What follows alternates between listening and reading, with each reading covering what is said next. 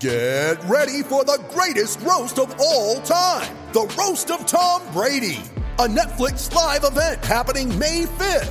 Hosted by Kevin Hart, the 7-time world champion gets his cleats held to the fire by famous friends and frenemies on an unforgettable night where everything is fair game.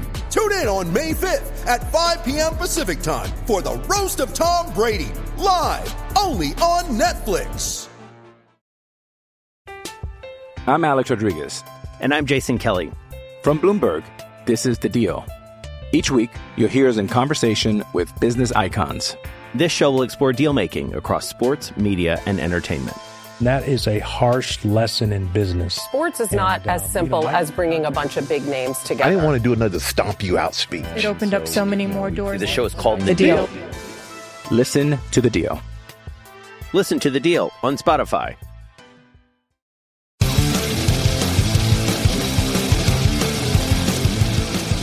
All right, welcome to episode 4 of Cast and Crank Podcast with Justin McTeer and myself, Nick Trujillo. Our guest today is Charlie. He'd be Tatuna on Instagram. You should check out his stuff. So Charlie, tell us about fishing, how you got into it, what made you want to fish, if your dad got you into it. Tell us all about it. I don't know what got into it. I think it was just boredom. Just something to do when you're a kid, you know. Yeah. It's probably like around 10 or so. Lived right down the street from Santa Fe Dam, so it's kind of where I learned everything about fishing, and just started out, you know, Velveeta cheese fishing for trout. Yeah. And we'd always just, there was like this water inlet. Whenever that would run, the trout would stack up, and we'd sit right there and just, you know, soak bait, pluck away trout. And we always noticed there was this group of dudes. They would just walk the shoreline, and they're always casting cat. Sometimes they'll pull up a bass, they throw it back, and we never threw anything back. We didn't, you know, we're kids. And we're like, what are they doing, man? These guys, they're moving around all the time, and they keep catching fish. And eventually we became friends with them, and they'd like, you know, get this Rapala, work it like this, and showed us how to fish crappie. Like, and then that was it. We were just like full speed. Like, yeah, like how do you? There used to be a store called Sports Mart, and they had a section called Make a Lure, a section of baits called, and the bait name of the baits were Make a Lure, and it was all just pieces of lures, and you could build your own stuff. So we're like, we're gonna get all the Make a Lure stuff, make our own like spinner baits and whatever you wanted, you know. And we just went fully into it. My buddy, he was older and actually had a computer back then, you know, it's like mid '80s, and started trying to formulate what's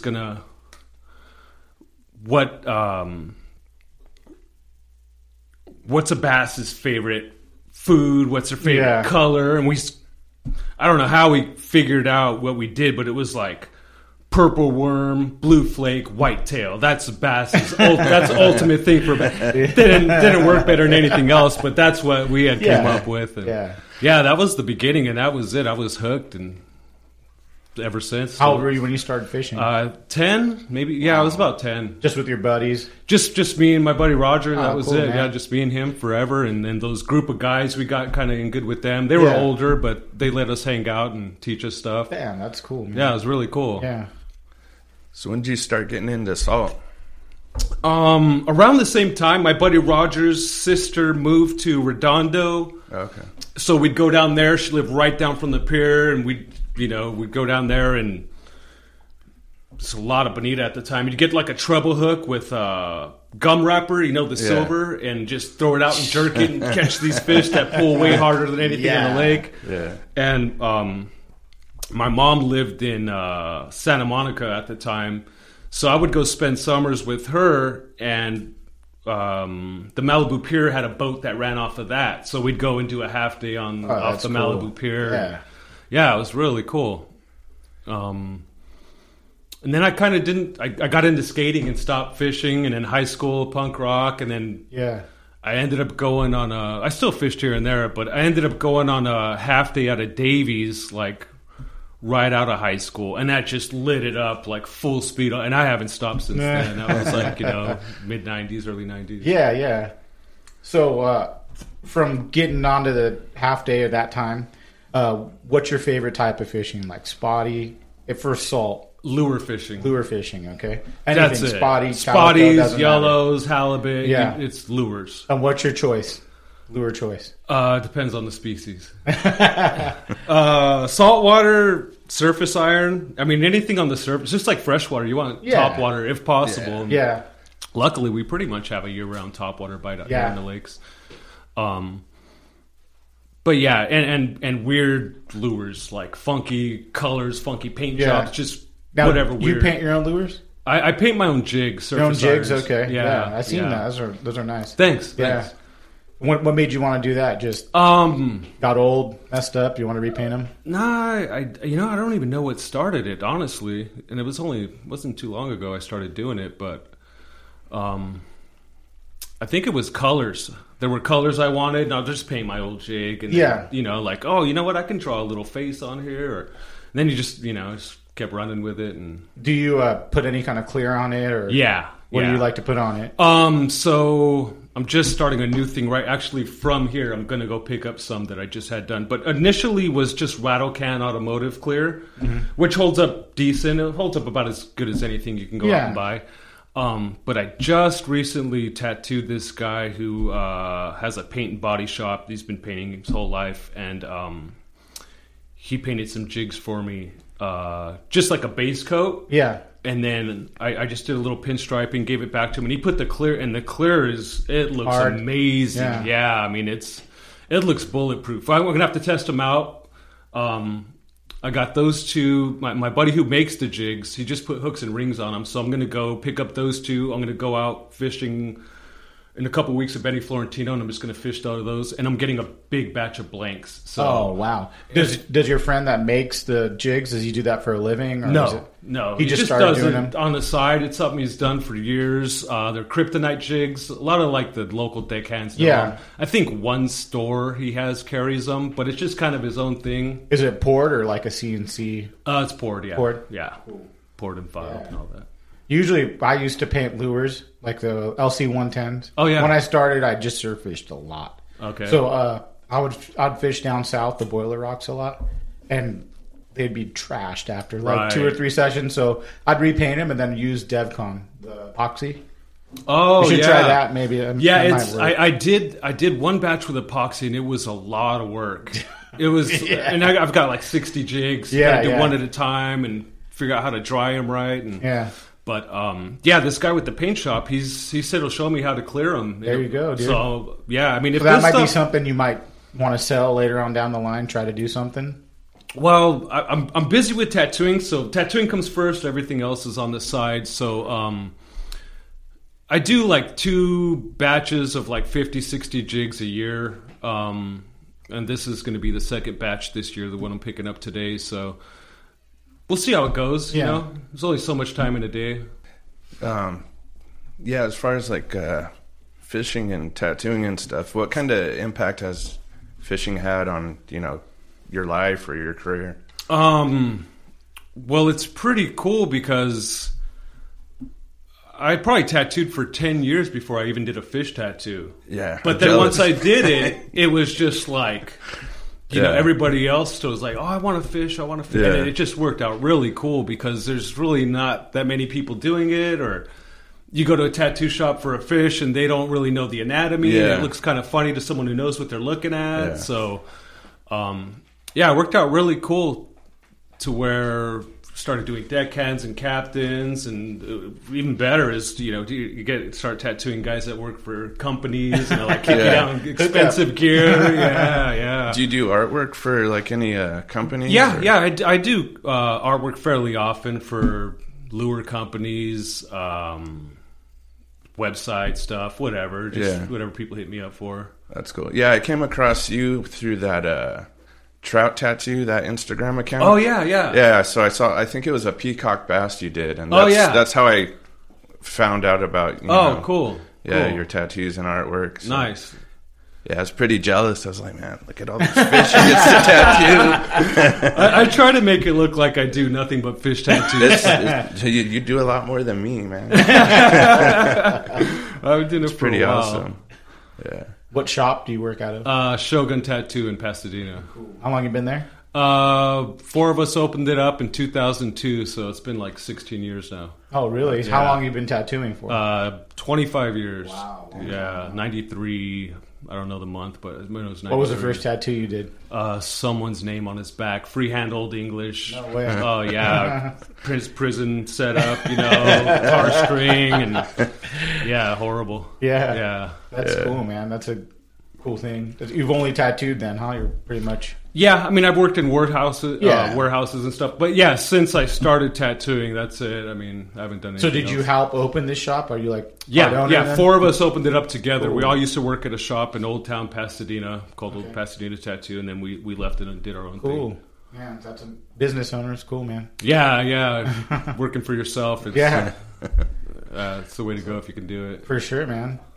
So tell us about your favorite type of fishing and what kind of lures and setup you like to use, gear.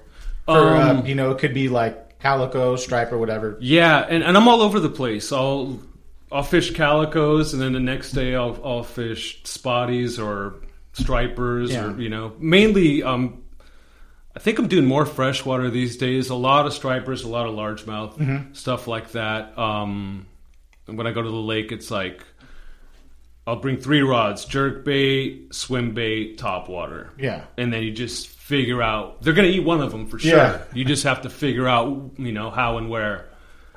That's pretty much my year-round freshwater, and then saltwater is like surface iron, plastics. That's really about it. Yeah, sometimes hard baits. Yeah, that's cool. So when you how heavy of stuff are you using, like for your swim baits and freshwater? I fish as heavy as I possibly can. I'm fishing freshwater. My little LC 100 jerk baits. I'm fishing 50-pound braid to 25 or 40-pound fluoro. Wow. Yeah, super heavy. Because sometimes you get this double-digit striper that just tool you. Yeah, you can't.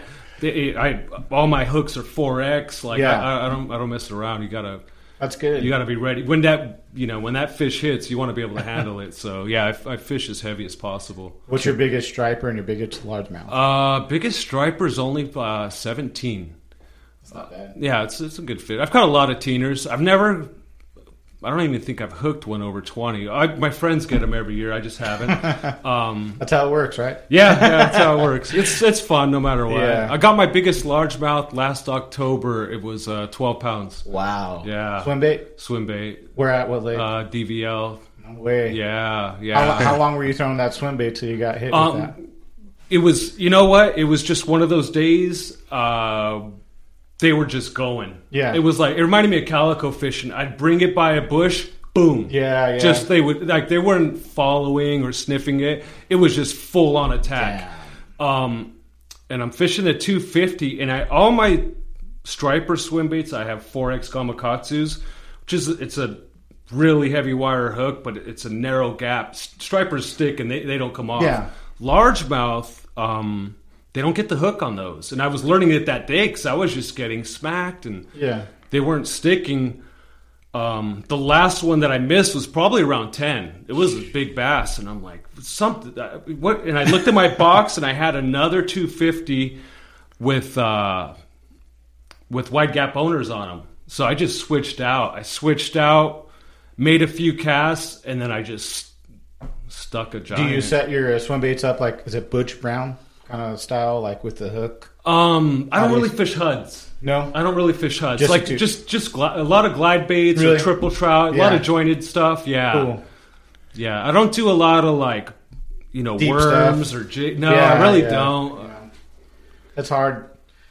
Sometimes I'll throw a swim bait for like an hour and I'll be like, fuck this. Yeah. And when I started getting serious about it, the guys who were good at it, they all told me, take one rod and don't bring any other gear. Bring a few big baits, nothing. Yeah. It's a discipline, and it really is. And it took me, I probably fished at 250 for about 2 years before I stuck a fish on. I mean, I got bit a lot, but I didn't understand how to make them eat it, commit fully and stuff like that.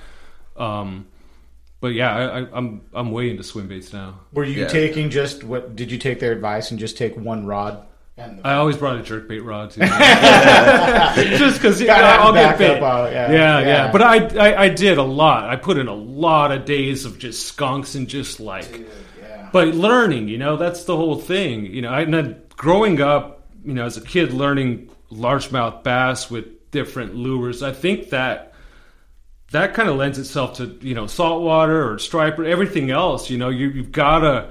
First, you've got to find them. Then you got to figure out what they're doing and how to make them eat. And that's the whole puzzle. Every time you get to the lake, it's like you're actively hunting. Not just sitting and throwing blindly. You get there. Where's the wind blowing? Where's the sun at? What was the moon like? You figure out it's a puzzle, and you go and you just hunt and pick it all apart and make it happen. Yeah, that's what I've been getting into is the swim baits. Like. Same thing. I mean, it's really frustrating. Yeah, I go before work. Yeah, you'll see them following it and stuff. Yeah, that's it. Yeah, and they sometimes they'll just bump it with their nose, and you're like, and that's what makes you learn is like, how do I? You're obviously interested in it. Yeah. How do I get them to commit? And once you start figuring that out, it's like things just fall into place. It's almost like you could make them eat it. Yeah. I finally got my first one. It's Get 'em Coach is the company, but it's like a floating bluegill. Oh yeah. It was awesome. That's a good looking bait. Yeah. It was awesome when I finally got one, seeing it crash on it. Yeah, it's really rewarding. Yeah. Have that kind of discipline. Well, that's the thing. Is like once you figure it out, you're totally comfortable. Yeah. I fish these big baits like I'm fishing a jerk bait. I throw them out and I burn them in. It's really, figuring out where they're at and how to make them react. And sometimes, usually what I do is I'll go out and I almost always fish pretty fast. So I'll go out, and if I get a follower that I know isn't going to commit, I'll leave. But I know where he lives. And I just rotate those spots all day. One of those times of the day, that fish is going to be aggressive. And that's kind of the thing, That's pretty much how I fish everything. Have you thrown some of those big swim baits out in the salt? Like triple trout. I love throwing triple trout. Oh yeah, 10-inch triple trout for calicos. They crush it. Really? Man. They blow up on it, almost like a striper. I'm like, awesome. Man, I want to try. But it's not as hard as freshwater. You just throwing it right along kelp lines. Yeah, my favorite is the beach. If you can get up on the beach, oh man, I've had some amazing days on the beach with a triple trout. I mean, I was in Cedros standing next to my buddy fishing a swim bait. I probably outfished him 5-1. Wow! With the 10-inch triple trout. I mean, they just crushed. Are you repainted or just same color? Same color. I've only fished one because it's always worked. It was actually my buddy Chris Lillis gave it to me as a tip when I tattooed him. It was a limited like Halloween edition triple trout that's like solid orange, like a bass pattern on it. But that's pretty much the only one I fish, just because they always just swap out the hooks every once in a while. But yeah, that bait's killer. Wow, yeah, I seen dudes catching it on Instagram. I'm like, damn, I want to try it. It's not like freshwater. It's easier. Yeah, everything's easier when you go to. Well, yeah, definitely. To me, at least, yeah. You have to try that next time you get out. Baits, that's the go-to. Huh? Yeah, for your big bass. I just I'm not rich. I wouldn't throw my expensive stuff out there, but you get some stuff that's you're not going to lose, or you feel comfortable throwing out there in the kelp. Cool. Yeah, it's fun. What's your gear? What you have like a favorite reel or use anything? I really don't. I'm not like loyal to any brands or anything. I think all my rods now are Phoenix rods. They're just lightweight, thin diameter, super strong. Yeah. I really like the Tranx reels for salt. I got the 3, 4, and 5, and that's pretty much my whatever. They're solid. They're super solid, super smooth drags. Yeah, good torque. You need to save up the money to buy those things. Yeah, for sure. Yeah, that's cool, man. So tell us a little about how you grew up with your life, like punk rock, stuff like that. Well, I grew up mostly in Covina. Mm-hmm. Just fishing, then got into skating, full board skating really hard. And you skate a lot. Like, you still skate? I wish. I had a pretty bad back injury a couple years ago, and wow. I've tried to skate once since then, and it wrecked me. So I'm getting better, so hopefully I'll be able to get back out there. But I was skating up until a couple years ago. That's awesome. Yeah, super fun. And then skating, you're watching a video, you hear the music, and like, oh man, what band is this? And pre-internet, so you're just looking at the cover and reading these titles, and you go, the record store and. Yeah, and then like, oh, this band's playing, go start checking out punk shows and stuff, and super fun. Yeah, that's cool, man. That's pretty much how me and Justin... Record store trips were always like a big Bionic. thing. Let's go to Bionic or Vinyl. I would take the bus to Vinyl Records anytime I had extra money, Blow all your money there. Yeah. And it was cool because they had all the flyers, and I remember there was... they had this whole shelf of nothing but flyers, but there was these ones I would always like, what is that? It was Optic Overdrive Tattoo Shop in Claremont, and it was all the flyers were drawn by Corey Miller, who's pretty well known now.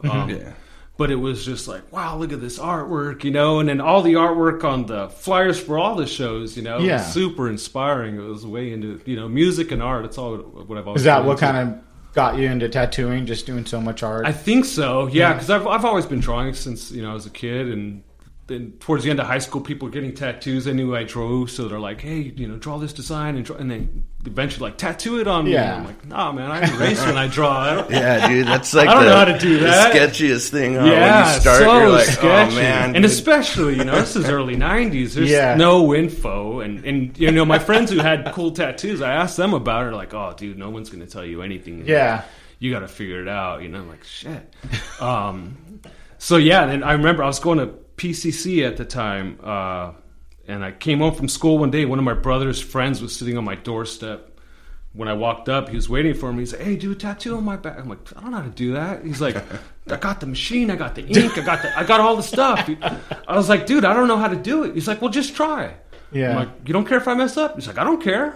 Well, shit, okay, let's give it a shot. And then I tried, and I just could not believe how hard it was. It was super hard, mind-blowing difficult. I mean, it was so difficult. I couldn't believe, and before I even tattooed, I bought tattoo magazines because the artwork, or like the interviews with the bands, whatever. But I always bought tattoo magazines, so I saw what was capable. I just couldn't believe it was that hard. So that's like, I'm gonna do more. Who anyone else wants a tattoo? After few months, everyone's parents hated me. I scarred up all the kids in the neighborhood. Skulls and the dead Kennedys. All that stuff. Yeah. And it didn't matter at that time, back then. It didn't matter how shitty the tattoo was because I'm 16. I got a tattoo. I'm a badass. Exactly. That was kind of the attitude of kids back then. Yeah, it was. That was my intro to tattooing. Yeah. I remember I had to do a bunch on myself before I could convince anyone to get tattooed. Yeah, nobody wants a tattoo from someone with 2 weeks experience. Yeah, exactly. But most of my friends who started around the same time as me, that we all of our legs are just scratch paper. Yeah, same here. That's how you know someone's really into it, when they're willing to just sacrifice a body part to figure out how to use these tools. With me, like, I'd be like, I'm going to try and do portraits. So I did one on myself first, because I was like, I want to fuck someone else up, like give them some wonky portrait. Right. That's about as How hard do you as it focus, gets. though, if you're like, there's a little bit of pain, I mean. Yeah, and it can't be that's what's tricky is when you start, you're trying to have mercy on yourself, but then you wipe and the line didn't stick, so you just got to suck it up, man. I mean, if you really want it, you're going to go after it. Yeah. That's, hurt yourself, but, excuse me, you figure it out. I think when I was doing it, I was too concentrated on trying to do a good tattoo that I didn't really paint. Well, some of it, you can't get around it, but I think that focus kind of helped drown the pain part right, out. For sure. You're concentrating. Yeah. You got a good tattoo story, like someone that's came in and flipped out or anything? Like from pain or from... There's got to be a good one in there. I'm sure I have a bunch. The most memorable one was poor girl. She two sisters came in. One had tattoos. I tattooed her. The other sister was up, and she had a lot of anxiety about it. Small tattoo. She wanted, like a middle upper back. cool, sit down. I start outlining it, and like within 2 or 3 minutes, you know, she's in front of me. I'm looking at her back, and I just see her whole body give, and she slumps over. I'm like, oh shit, you know. So I catch her. I'm within arm's reach of the sink, and I get a towel. I run the water and get the towel on the back of her neck. Then I shut off the water, but I still hear it running. She kind of comes to, you know, and she tries to stand up, and she pissed all over the place. I mean, the whole chair, the floor, I mean, everywhere. Sucks. And I'm like, you know, she's trying to be professional. Hey, it happens all the time. Don't worry about it. You know, it's totally cool. Let me get you some water. You know, we'll get a soda, get some sugar, and you'll be all right. Just chill out. So she chills out for like 5 minutes or so. All right, I'm gonna go to the bathroom, clean myself up. I'm like, okay, you know, you good? Yeah, I'm good.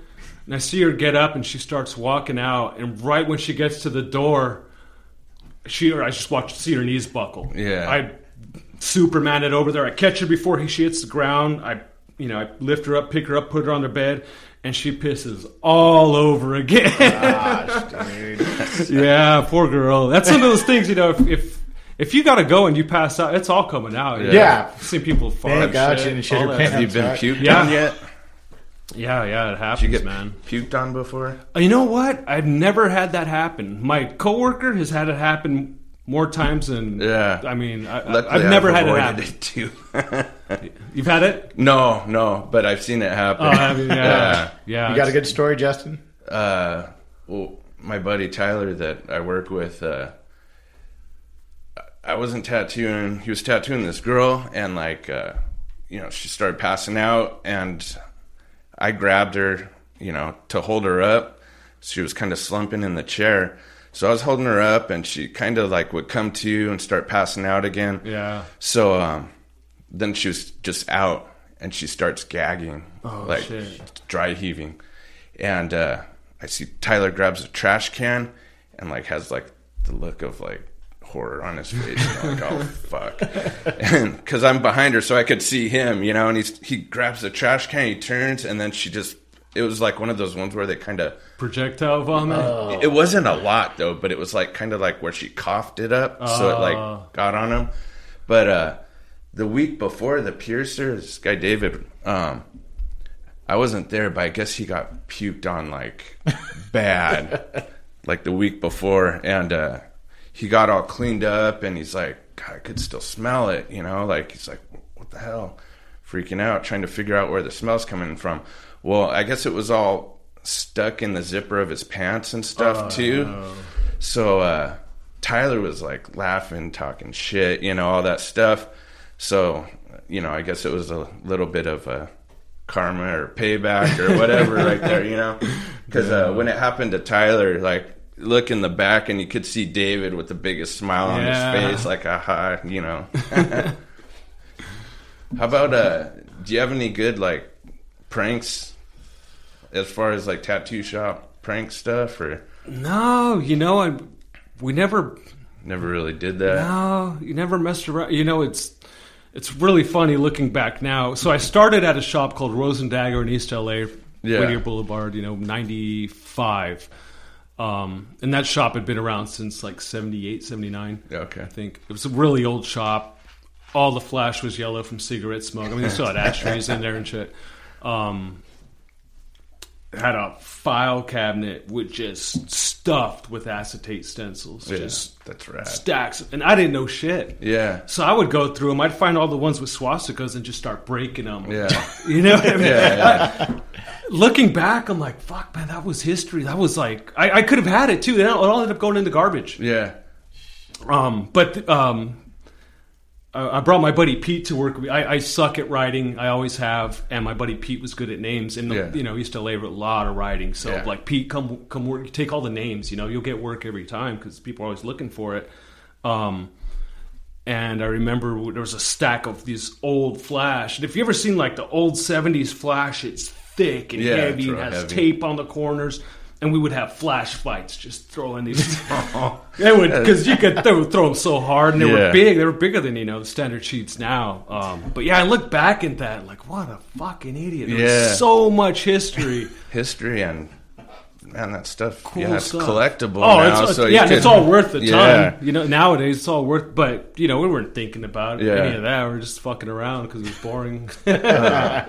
Dave, he's the owner of the shop I'm at, and same thing. He said it was, you know, that original location. Yeah. Some guy, he came by with a trunk full of, I don't know if it was from one of the shops down at the Pike, down there, and he's like, you can have all this for like $500, and it was like a trunk full, like signs, acetates, all kinds of shit, and he's like, I don't want all that old shit. No one wants that stuff. And now he's like, fuck, man.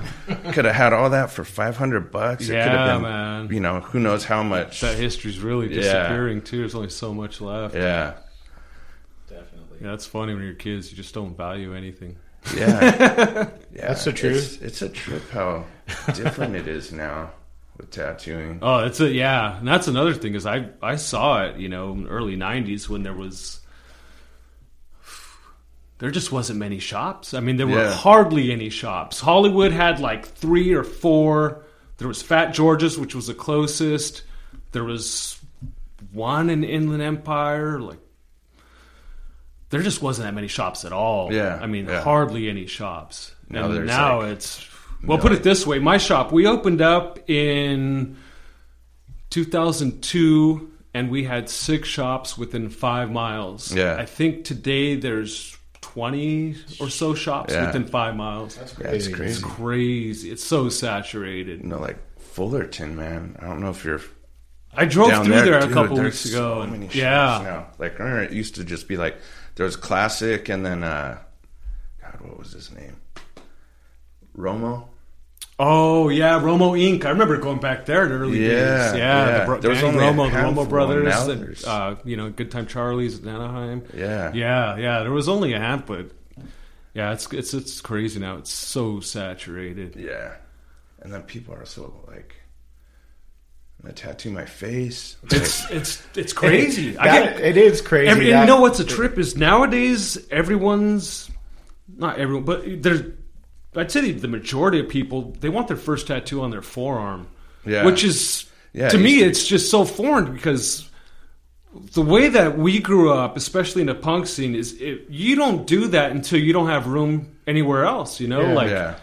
You start off on your forearm, you're a fucking poser. You're just trying to show off like you have tattoos. And you haven't even filled up the other stuff first, you know? And now it's like, we call it the Warped Tour bodysuit. Yeah. Do your forearms, do neck. Your shins, and your neck. Yeah. Take off your shirt and you have negative space. You know, it's weird. And that is kind of weird when people take their shirt off and there's nothing. It's all like, you know, below the shirt line, and it's like...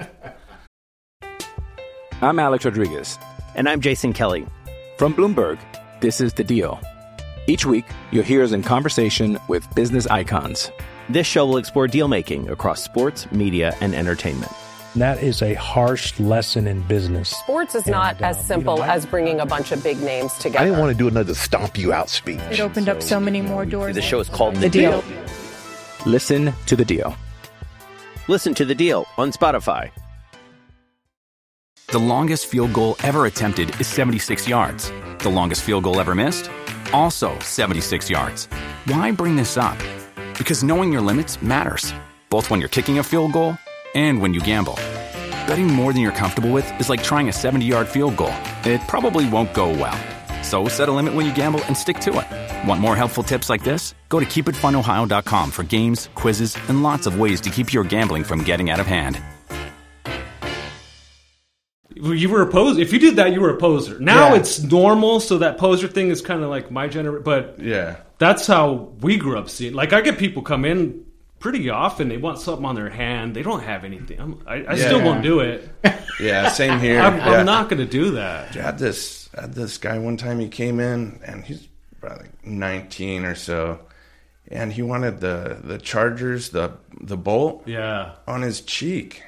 And he didn't have anything. I'm like, no way. No, I'm not doing that. No way. And they could find someone that'll do it. You know, there's some people don't really have morals or whatever. You know, just want to make a buck. But Yeah, you got to have that respect. I've done a few faces, but with people that have already had like extensive work on it. Yeah. And it's kind of weird that it's almost normal now. Because when you saw someone's face tattooed, like, you're like, they were thug. They were like, you don't fuck around. They did 20 years. Like, these were serious fucking people. You did not even think about putting a tattoo on your face. And now it's almost normal. Yeah. It's not shocking anyway. No, not at all. Yeah. It's really weird. Dude, really? The first face tattoo I did, it was this cholo, and he wanted to get a teardrop, and he got some of like rest in peace Flacco on his neck and stuff, and so little teardrop. I was like, "This cool? I want it bigger." I was like, "All right," blew it up a little bit. No, I want it bigger, dude. It ended up being about the size of like a lemon head or something, like really big. Like a big teardrop. Jeez. I'm like, you sure?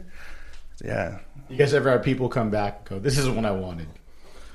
I'm sure I have. It's been a long time. I think just because I've been doing it so long now, I can kind of filter out people. You get a feel for them just talking to them, and it's kind of weird because sometimes people will have been referred to you or they know about. They want you to do it. Yeah. And if it's something you're not comfortable with, they try and convince you. Like, come on, I seen your stuff, or I heard about whatever. Yeah. What I've learned over the years to do now, which it works every time, is I don't think I'm the right guy for the job. Yeah. As soon as you say that, they're like, "Thank you for your honesty. Move on." Yeah. That way, I don't have to deal with whatever kind of weird personality is going to come back or anything like that. Yeah. Aside from like the tattooing fish and fishing related stuff, is there something else that you like? Is like your thing, or you enjoy doing? I love traditional American and Japanese, and traditional American is super challenging for me because it's so simple. I'm doing more of it now than I ever have, and I'm it's like a nonstop learning experience, like everything else. But growing up drawing the way I drew, I always think of dimensions and blending colors, and traditional American really simplifies that. So everything's got to be in the right place without, putting those details of the different dimensions. That stuff has to all be implied with the least amount of lines and shading possible, and just read as like a solid image, But American, Japanese, stuff like that. People ask me, what do you like to... I usually just say anything organic, plants, animals... Yeah. You want a car, you want buildings, I'm not the guy. It's geometric stuff. I would be scared to go to work if that's all I had to do. I would find a different job if that's all people got, more natural, free-flowing stuff is where my head's always been. Yeah, it's the same for me. Yeah, the geometric stuff, like... I stress, those guys, I get like all the stippled stuff and all that. I'm like, the stippled stuff I don't mind, but it's a lot of now the big trend, which it helps my tattooing. My line work is getting better. I can see it, and I'm sure a lot of it's from these walk-ins who just want line work. Yeah, just line work, which is so stressful because you can't hide any mistakes. There's no shading to hide anything. Shading. Yeah, you can fix or hide anything. They don't want any shading. I don't remember being nervous doing a tattoo until the past couple of years, as long as I've been doing it, because it's like, shit, man, I got to nail this. If you sneeze or you move or, something's off on my end, there's no hiding it. Especially when it's like... And it's on the forearm. And they're gonna, and when they have circles in it or parallel lines. Yeah, it has to be like... the thing with forearm tattoos is they just stare at it. It's their first tattoo, and they just can't stop looking at it, and they break it down to like, oh, you see this little part? It's like, dude, like I'm not a computer. That's, you have to really look to find that imperfect. It's different. It's an ever evolving thing, But it's kind of a trip how that stuff got popular. Yeah. Lettering was a hard thing for me too, like you said. It still is for me. I got a better grasp on it. I think my buddy Ricardo, like he started out as a lettering guy, so he showed me a lot. Oh, good. But now he does. He works at Black Inker and on Melrose. And now he just does like black and gray, like, you know, realism type stuff, and does hardly any writing. But man, his writing's sick. It's funny how it he transitioned from just being a lettering guy to now he's just doing black and gray. That's cool, realistic stuff. Yeah, it's a trip. I started off like, you know, a lot of my friends were cholos, and I started in East LA, so all I was doing was black and gray. That's it, you know, cholo style stuff. And it's funny when I think about it, because I started East LA, and it, you know, big, you know, Mexican community, and they want Aztec, and I don't know shit about Aztec. And there's no, you know, and you can't fake it. This is real history, and there's no internet. So it's funny when I tell people, they trip out. But I you know, I had to go get a library card, go to the library, check out books on Aztecs, read the stories, look at the images. Then I can draw something that's historically accurate and will make a good tattoo. You know, like if you wanted to do a good, accurate tattoo back then, you got to do a lot of homework. There's no way around it. I mean, you could trace and copy, but you only get so far, you know. But yeah, we had to go to the library. Yeah, that was our Google. There was no Google. Yeah. Check out a book for a couple of weeks, read about it, study the images, and, you know, make a sheet of Flash or whatever.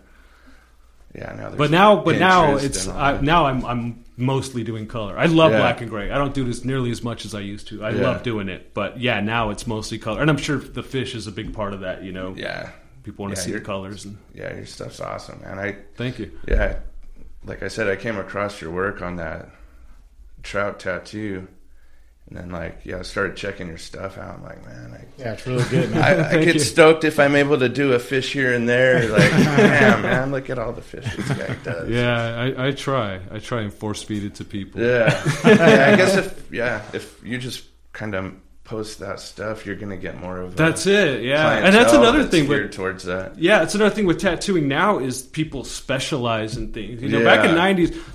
People had their thing, but I mean, even if you specialize in something, you're doing that butterfly, you're doing that anklet. You know, like you have to be able to do it all. Where now people kind of have a specialty.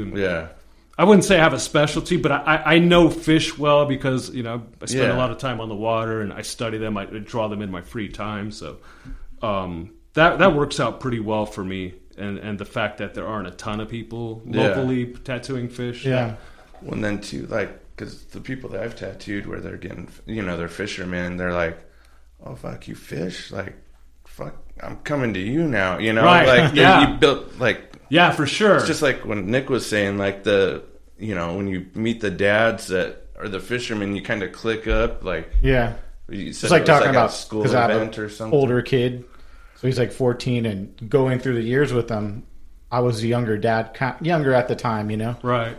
I wouldn't talk to any parents because they would I was younger dad. Then you'd meet some older dad that liked fishing at a Bass Pro Shop. Oh, yeah. And then you click. Right. That's how you meet. So I've talked to a lot of older dads about fishing because that's all I got in common with anyone, you know. Right. Yeah, it's a common. When you talk about punk or hardcore, it's they don't know. Right, yeah. That's an even smaller community. I'm surprised you recognize my shirt when I walked up. That's an Infest, dude. That's a great band. Yeah, I love those guys. Fishing-wise, do you have, like an epic fishing story or you know, one that stands out to you? Or a couple or a trip that you went on? I mean, I have one that was just magical visual moment, an experience kind of a thing, you know, and it was a small fish, but it was just the whole experience. I was in Gonzaga Bay on my kayak fishing for cabria. And I was rolling a weedless through the sargasso. Sargasso is kind of like kelp. And the cabria would blow up on it. You know, it's just like fishing the weedless for calicos, but you're catching these grouper. And I remember I was right off of this point. I was all by myself. All my friends were, you know, miles away. And I'm just soaking it in, you know. It's just calm, mellow. It's 11. Perfect weather, and I'm just really laid back, and I'm winding in this weedless through the sargasso, and I hear this shunk, this loud suction noise, you know, that made me kind of duck. And I look, and I'm sitting in my kayak. I look up, and this fish is airborne. I'm like, what the fuck, you know? And I remember slow motion. This fish is airborne.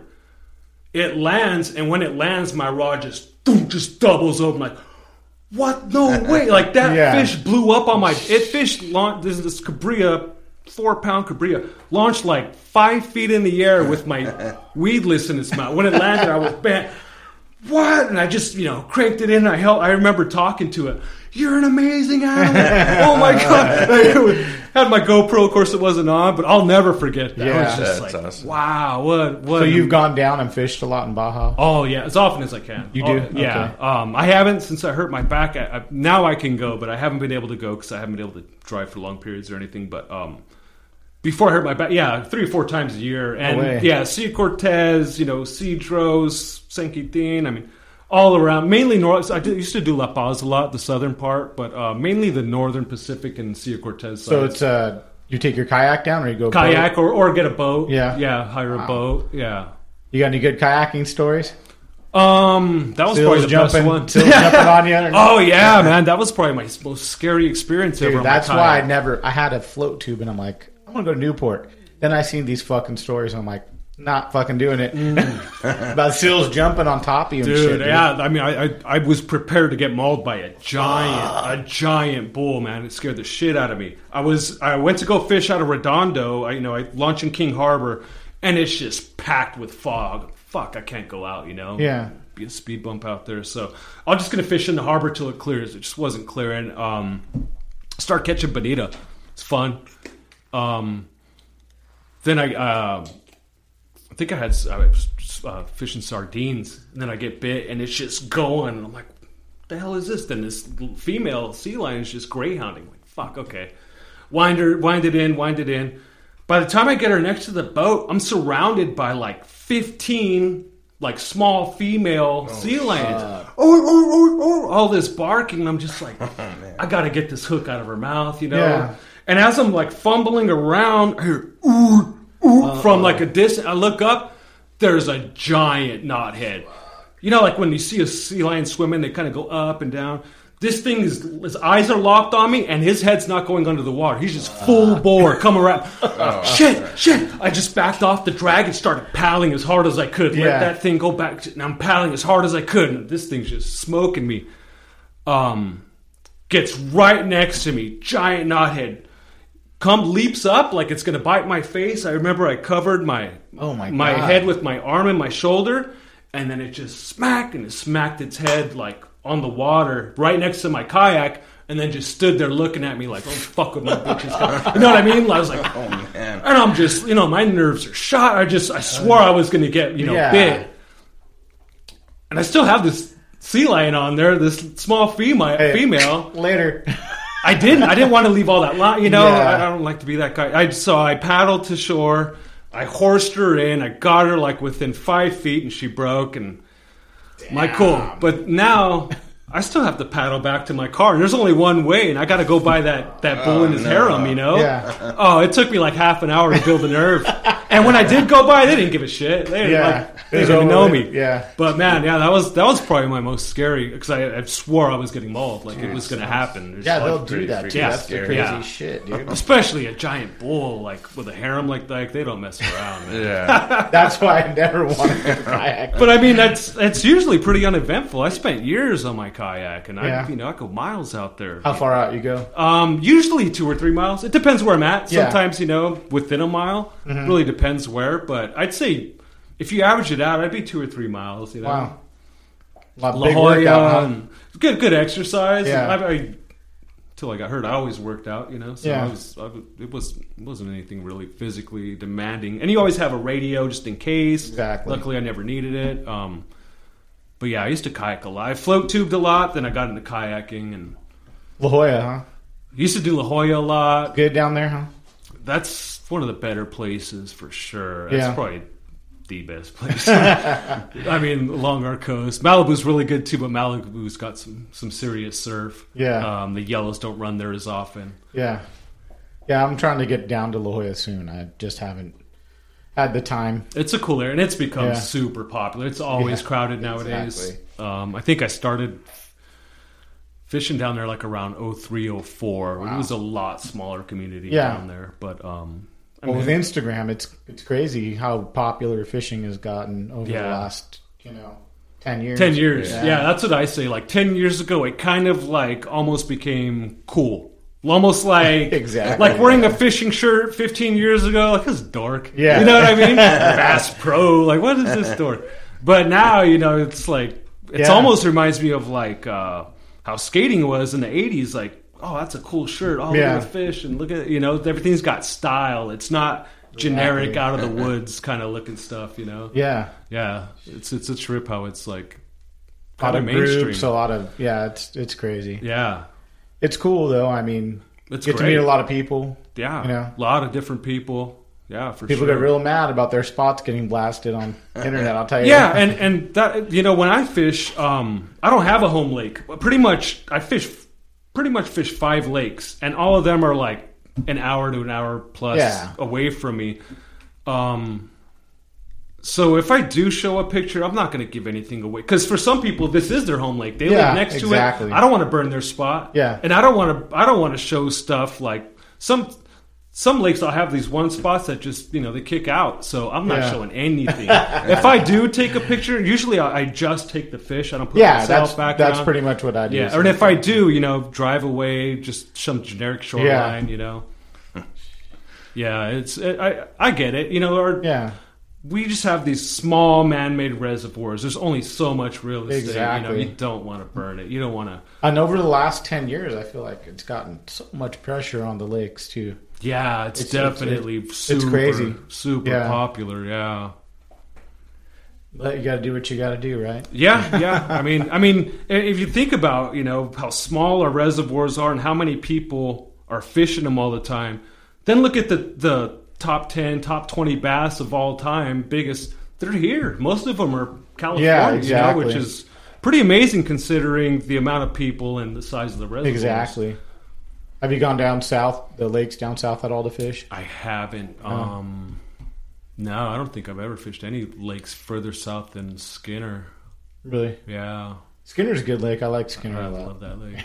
I kind of fish lakes by season, and Skinner's like my summer lake. I'm just stopping fishing Skinner and moving. I love fishing way in the back where it's like about 4 or 5 feet with all the like little trees and stuff. Oh yeah, and the stick. Yeah, dude, I love that. I'll give something away. My favorite thing to do there is the weedless baits, like you fish for calicos. Yeah. That's it's amazing. Yeah, just 6-inch weedless, 8 right on top. Hook. Just burn it through the grass. Really? Burn it through the grass. Yeah. That's where I caught my first creature bait there. Oh, okay. Because I've never fished creature. I would just either be a spinner bait, jerk bait guy. Right. But then I started throwing creature baits just to YouTube. Right. How the fuck you do this, and I caught a nice bass there. Nice. Love that lake. Yeah, it's a fun lake. It's a mission, like I said, for me just to run to Huntington Harbor. It's fucking right there. Yeah. That's like the furthest lake I away, drive to, and I hate driving back from there, man. Dude, you're so fucking tired. You're like, But I'm like, I got the whole day off. Yeah. I'll spend most of my day on the water. It's worth it, I'll leave at 1. Just because I don't like fighting the fucking traffic. Well, I'm the same. Yeah. I'm usually. I think DVL is the only one where I usually do full days. But like Pyramid or Kestic, no way. I bet, dude, you get fucked. It's the worst. Yeah, it's not worth it. I was trying to find a truck that I could put a bed in, a bed that I could sleep in, just so I could do a full day, pass out, and then drive home when traffic's gone. And I gave up on that mission. Yeah, the traffic's awful out here. It is. It's a big deterrent to go out that way for me because I want to try Castaic, but I'm like, I don't want to hit the fucking traffic. Yeah, I'm off the water by noon usually. Yeah, that's what I think I'm going to try that next couple weeks. Yeah. Sure. But thanks for coming on the podcast, bro. It's been thanks for really having cool. Me, and anything you want to promote? No. If you want, fish tattoos, you can check me out. Tattoona on Instagram. It's probably the best place. I answer all my DMs. I try to. I'll have those jigs going, and those sell out super quick. I bet. Keep your eye on that. If you want one of those jigs. And I think this new process we're using is going to be pretty bulletproof. So, awesome. Yeah. Just check out the Instagram. Great. Well, thanks for coming on. We appreciate it. Yeah, thanks for having me, man. I appreciate it. All right.